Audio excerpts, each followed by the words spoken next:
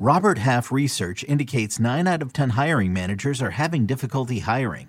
If you have open roles, chances are you're feeling this too. That's why you need Robert Half. Our specialized recruiting professionals engage with our proprietary AI to connect businesses of all sizes with highly skilled talent in finance and accounting, technology, marketing and creative, legal, and administrative and customer support. At Robert Half, we know talent. Visit roberthalf.com today.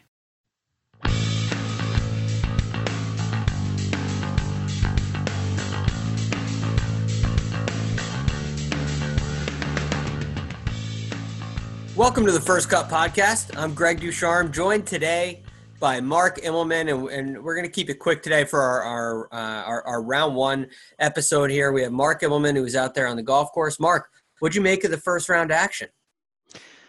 Well, the first round action was sensational. With the golf course being different to what it normally plays in April, with no rye over the seed, I was looking forward to a place that was going to be, all Bermuda. So you'd get some flyers. There's not much rough, but you'd lose some control. The greens were a little firmer earlier in the week, and the fairways were rolling out some.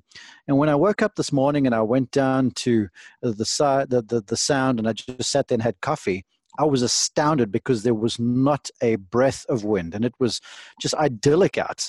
And I was like, the Morning Field are going to have their way with this place. And switched on PGA Tour Live, and lo and behold, guys are going nuts.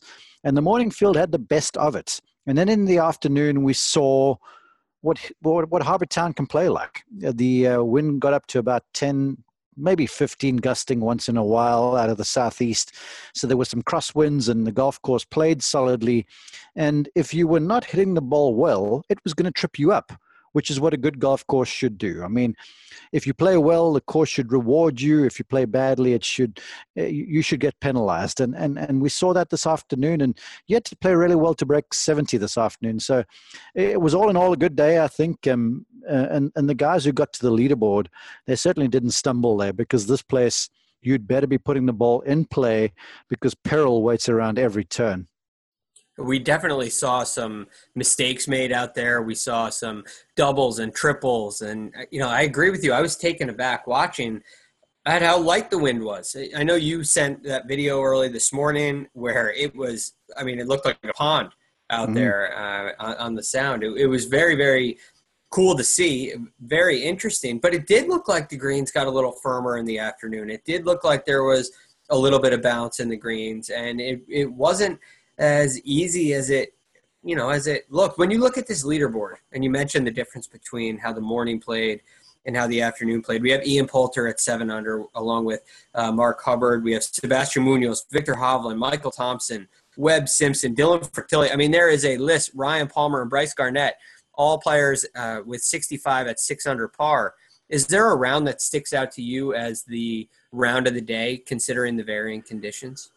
Well, I would give the upper hand right now, if there was such a thing, to the guys that did the 6 unders in the afternoon. Webb played beautifully, missed a number of chances coming in. Dylan Fertilli played well. Incidentally, he caught up with me. I caught up with him, whatever you want to say, last week at Colonial. And I asked, how you doing? Young South African who won at the John Deere last year. And he said, golf over the break was good. He shot 60 at his home course. He was feeling good. And then he gets to Colonial, and the whole thing just wasn't there. But he didn't seem like he was concerned, because he knew he was playing well. So lo and behold, he shows up with 6 under. That was a good round this afternoon. And then Ryan Palmer was the same thing. I mean, all of us on this podcast were buoyant about Palmer playing at his home course last week at Colonial. And almost incomprehensibly, he misses the cut. But that's golf, right? And then he shows up here at Hilton Head, shoots a bogey-free round of 65, 6 under, and it's sort of what we were expecting last week. So right now, I would give the upper hand to those guys that did that round in the afternoon. But you know what? You've still got to go and play, even though you're out tomorrow morning. So there's still a lot of golf left. But the guys this afternoon, there was some good playing. A player that played this morning, and I would say there's no question this was the 9 of the day at least, and that would be Mr. Jordan Spieth. And it wouldn't be the first cut if we didn't talk about him, especially when he plays like he did today. This was a roller coaster, and then some. An extremely interesting day. He gets off to a fair start, pars at 10 and 11, and then on number 12, we get Jordan Spieth. Blows one out of bounds to the right. And I'm I'm sitting there during our radio show this morning watching Shot Tracker. I'm refreshing. I can't get enough of it. And all of a sudden, I see Jordan Spieth on his way to making a triple. And I'm thinking, here we go again. This is the same shot he hit at 14. I mean, within, 8 holes, he's hit 2 balls out of bounds to the right. And I'm shaking my head. I can't wait to talk with Mark about this tonight. That's what I'm thinking. And all of a sudden – he fires off 29 on the back nine, a par at 1, 6 birdies in a row, par at 8, and what else? Cap it off with a birdie at 9. I mean, what do you think of this? Are you able to handle this viewing experience of watching Jordan? Look, it's entertaining. Our Kyle Porter, who we know is the chairman of the Jordan Spieth fan club, he made this quip on Twitter about things that will make him turn his head. And when an announcer says to Phil, or says about Phil, I don't think he can pull the shot off, or when Jordan Spieth has got a driver in the hand, and that showed again today. I mean, check it out. There's 151 players in the field who teed off in round 1. Off the tee, Jordan Spieth is 142nd in strokes gained, okay? Which is, my mind boggles. And then on approach shot, he's first in the field. And then we know it's bordering on sorcery around the greens with his skill with a wedge and the way he putts it. But here's a guy who could barely keep the ball in play off the tee, but he's leading in approach shots. So the round just doesn't make any sense to me. And it was like Jekyll and Hyde, because on the front side, he's back 9. He's first 9. He made a triple and a birdie, and the rest of it was sort of scrappy pars. But all of a sudden, he turns around to the front side, and he goes from like 0 to hero. But in the past, he's done this here. We talked about it the year that he won the Masters.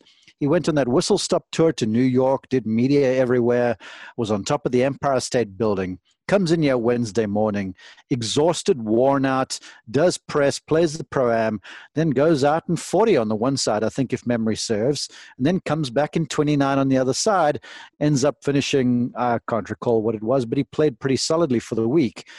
So he's done this sort of stuff before. But the thing is, he's just... You cannot play with the 2 straightest face clubs in your bag not performing like they should, and that's being the putter and the driver. And around a place like this, you can navigate your way around the driver some, but when you get to a place where you're going to have to hit it, it remains to be seen. So there's still some ironing out to do. But this is Jordan, and he's entertaining, and that was a fantastic round. And I just look forward to, when the breeze kicks up like it did at Colonial, how the whole thing works when there's some pressure up. That's a very interesting point. And I will give you credit, Mark, which we rarely do on the pod, it seems. You did say Jordan Spieth would play pretty well here, which clearly, especially on his second 9 of the day, that clearly happened. I have concerns with Jordan still. And the concern is this, like when, and you know this, Mark, you work with a player, especially elite players, and it almost starts, it quite often starts with, well, what's the shot that you want to avoid hitting? What's the shot that you hate to hit? And when I look at Jordan Spieth's career, I see a shot to the right that tends to be the problem with irons and driver, but the driver is big time. We think of the shot at 12 at Augusta as the obvious one in 2016. You think of what happened at Birkdale in 2017. And at Augusta in 2016, leading into the day, I mean, he almost hit it out of bounds on 4. It hit a tree, comes back in play. He hits it right of the bunker on 8. He was hitting it right on a number of occasions there. Another one when he beat Daniel Berger at the Travelers, where he held the bunker shot.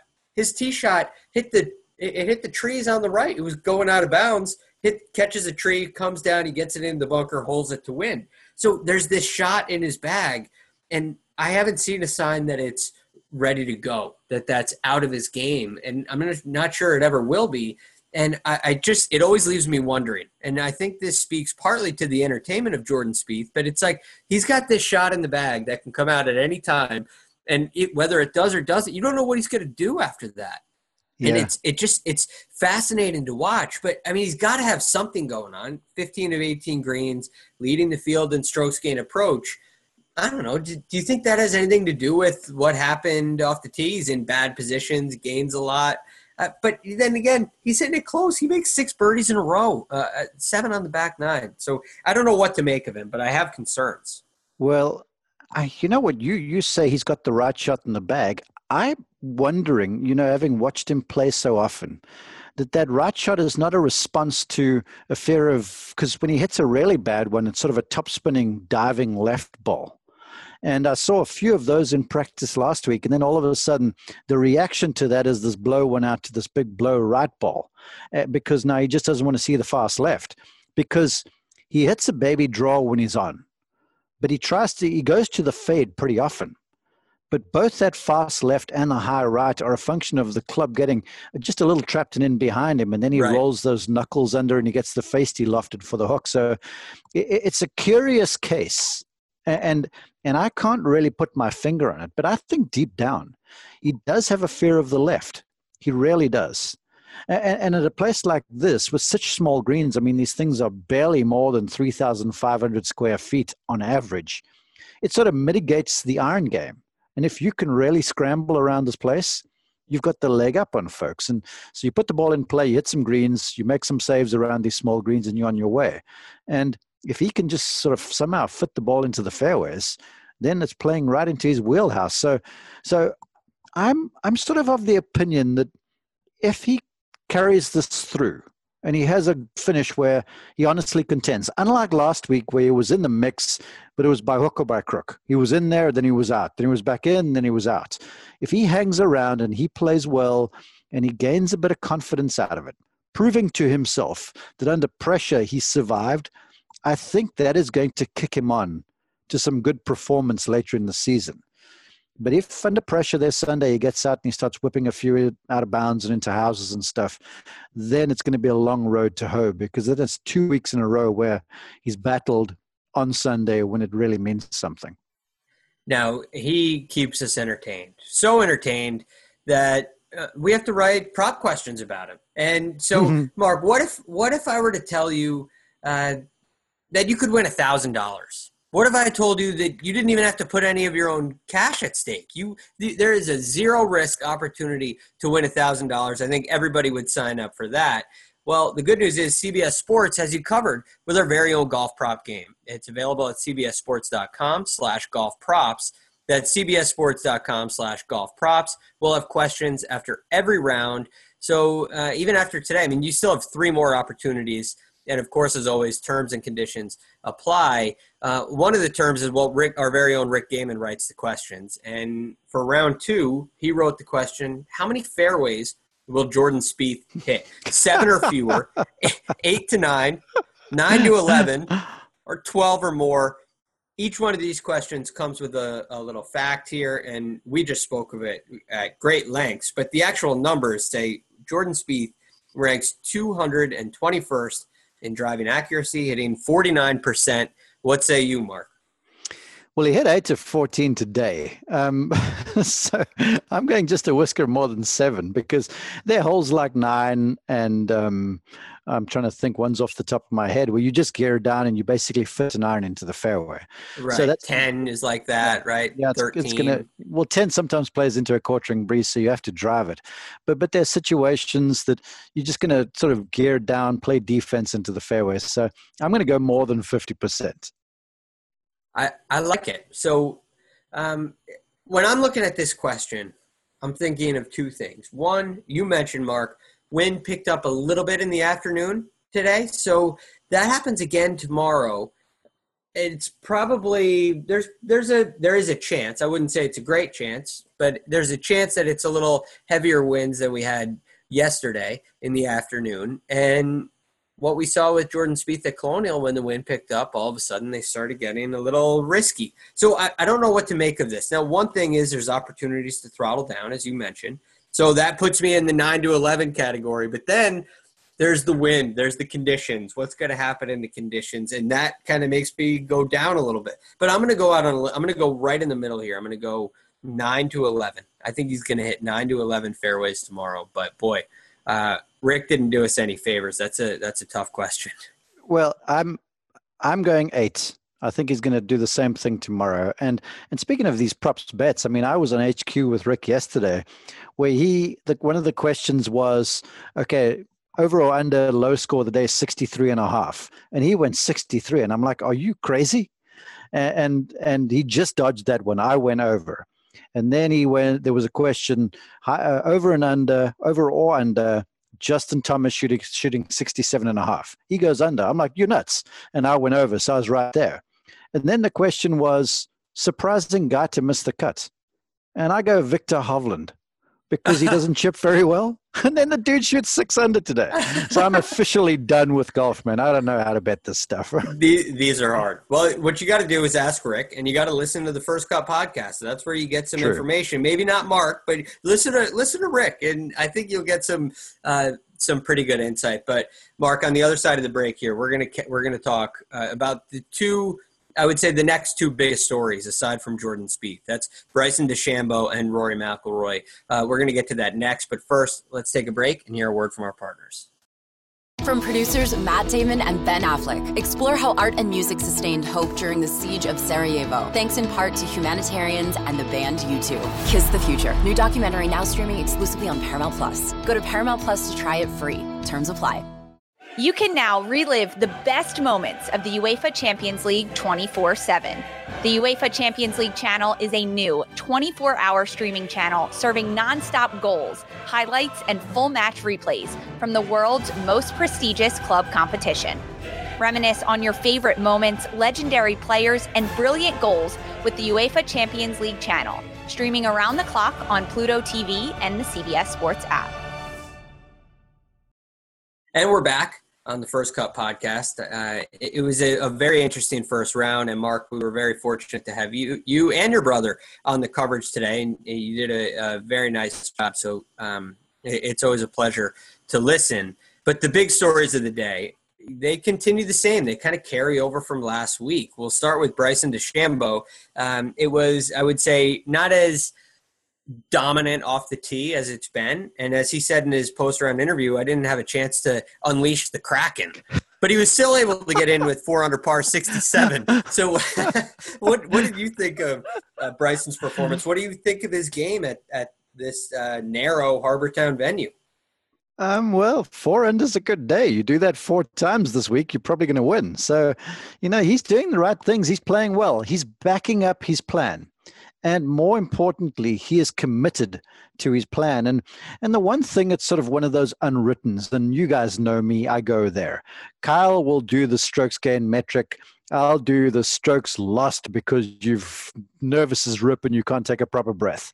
The one thing that is key to competition at the highest level is the ultimate conviction in what you're doing. In fact, I'd rather you be committed about doing the wrong thing than unconvinced while you're doing the right thing. Jack Nicklaus said, hey, I'd rather hit the wrong club with the right attitude than the right club with the wrong attitude. And Bryson is absolutely wholly in behind what he is doing. And he admitted, I can't hit the Kraken as much as I would like down here, but when he does, he hits it hard. And in practice, he was bashing the thing over the net at the end of the range and leaving ball marks on the 8th green, so everyone was aggravated about that. But this is Bryson right now. This is who he is. And again, I think I've said this before, and I'll just say it again. My only question to what he's doing right now is, when is the point of diminishing returns going to be met? When is the tipping point? Because right now he's gaining strokes on the field every single time he plays off the tee. But now then I also hear him say he wants to get to 270 pounds or whatever he is. I'm like, surely, but you're so good right now off the tee. Let's really tighten up the wedge game and make that weapon even stronger, because you're turning it into birdies. So what if you get to 270, you can hit the thing 360 in the air? Is that going to make that much difference?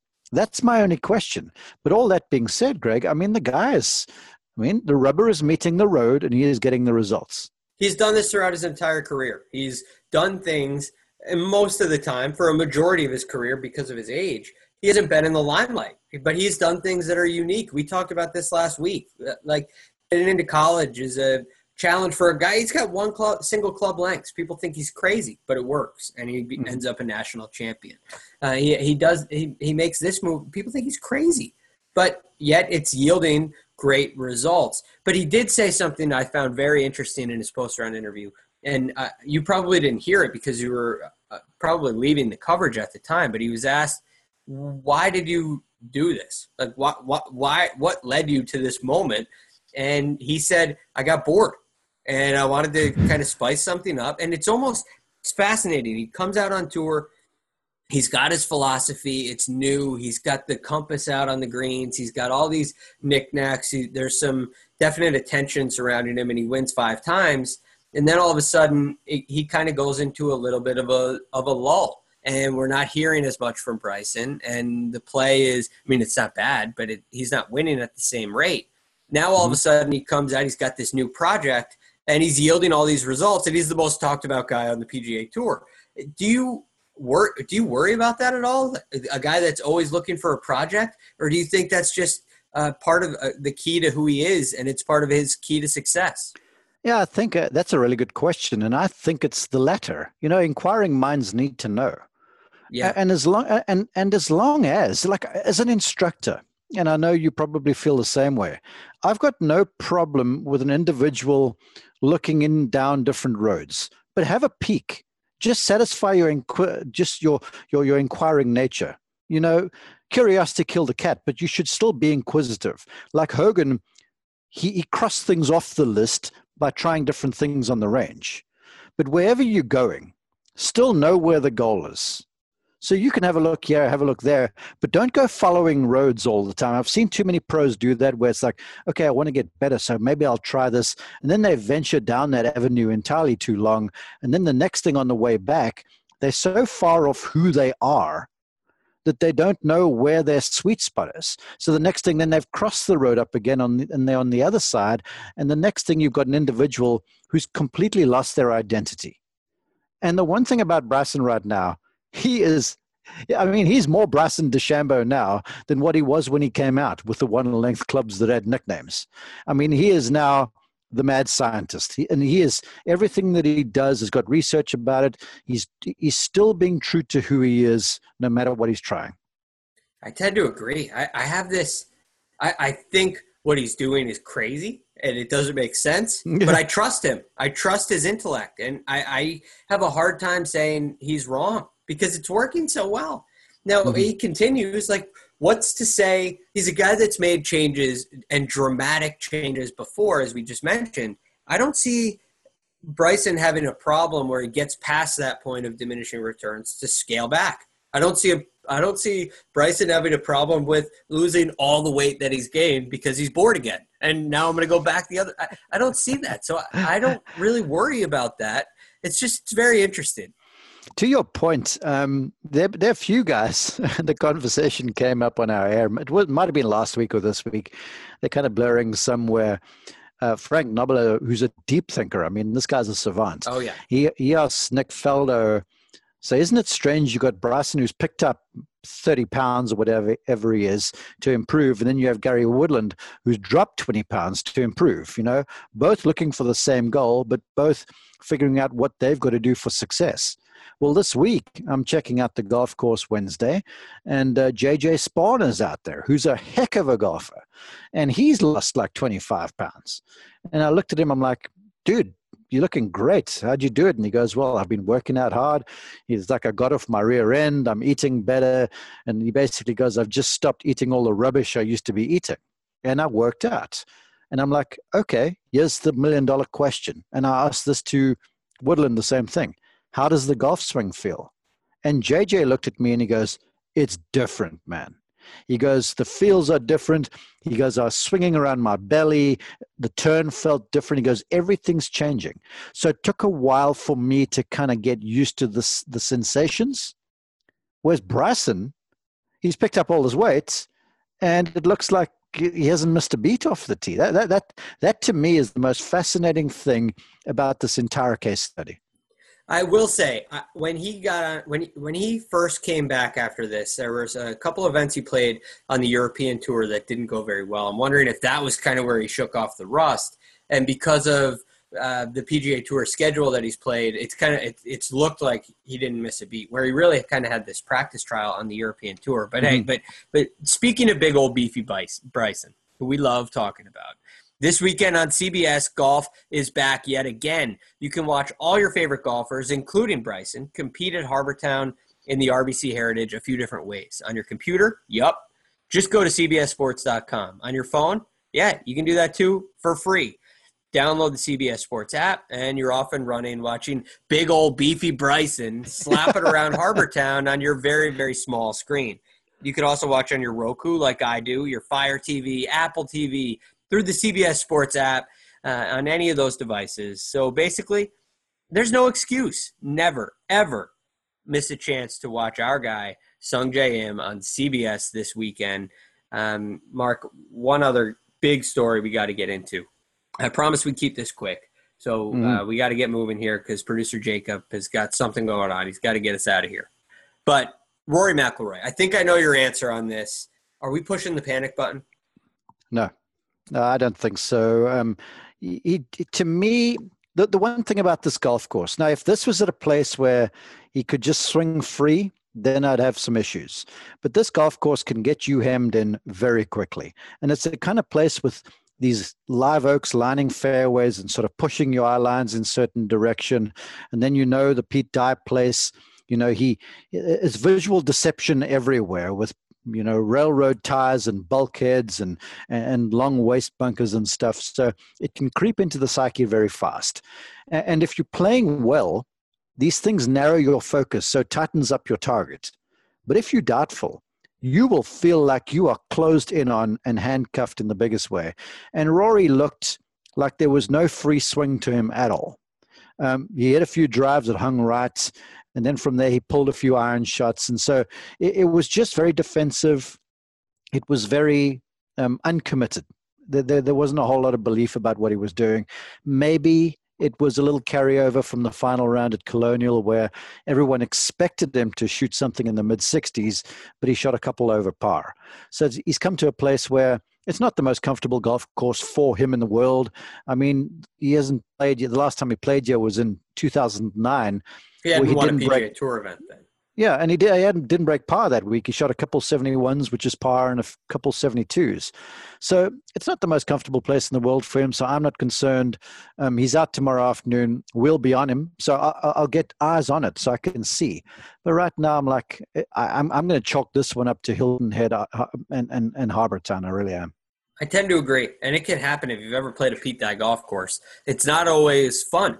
And there are definitely some tricks out there. There are some uncomfortable shots by design, which is it's a brilliant design. So I definitely have my concerns about Rory.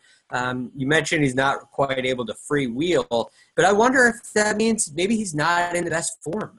And again, he's going to be fine long term. Maybe it's this week he has a bad week, but I really think Travelers is a course that would suit him very, very well.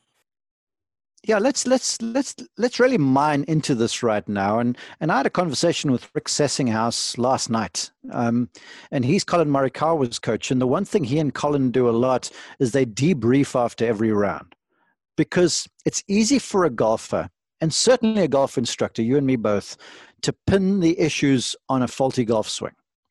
But that, in truth, is sort of intellectually lazy a little bit. And so Rick, what he does with Colin is they really do the deep dive on everything. And they say, well, were you completely committed on that golf shot? Or was there a situation there, maybe into the wind, left to right, which is uncomfortable for you, and you just missed a shot? It wasn't the failure of the golf swing.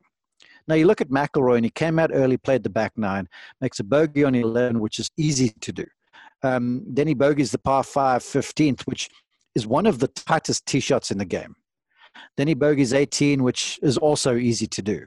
But then he turns around, doesn't play his best, and goes bogey free with 2 birdies on the back nine to get in with 72 and 1 over par. Now, that's low round around this place is 71. And then if you look at the numbers, He gained strokes off the tee, about a quarter stroke. He lost strokes on approach. And then around the greens, he wasn't so sharp. So the weapon is still there with the driver. I think he just needs to iron out the approach shots, find a few greens, and you make 1 or 2 birdies, and I think he'll be right back in the saddle.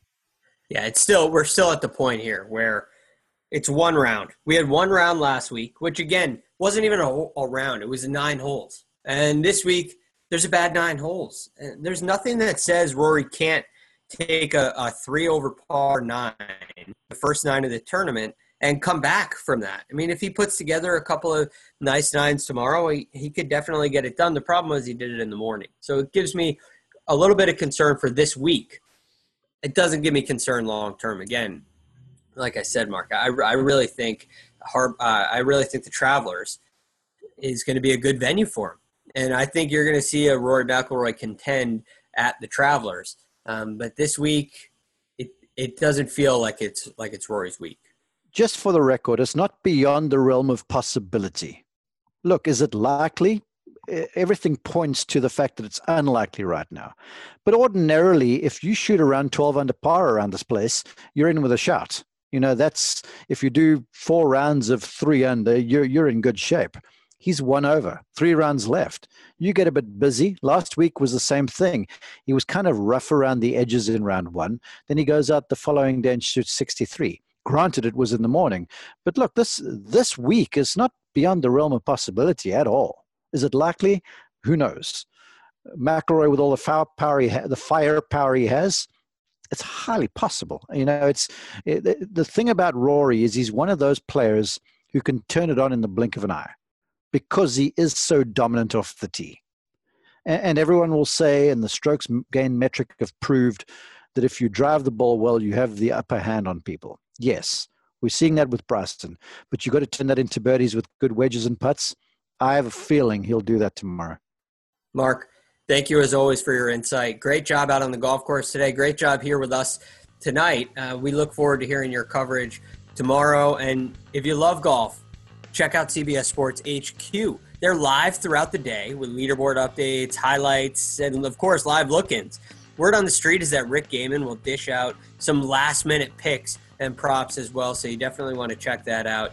I know I'll be there watching as well all weekend long. Mark, thanks again for joining. That's Mark Immelman. You can get him on Twitter at Mark_Immelman. You can get me on Twitter at TheRealGFD. Thanks so much for listening, and we'll talk to you tomorrow.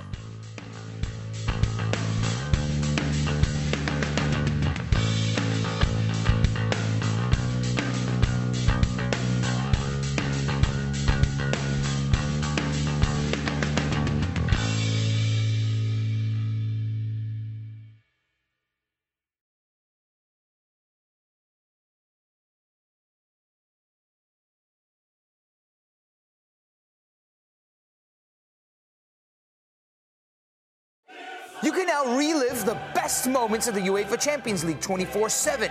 The UEFA Champions League channel is a new 24-hour streaming channel serving non-stop goals, highlights, and full match replays from the world's most prestigious club competition.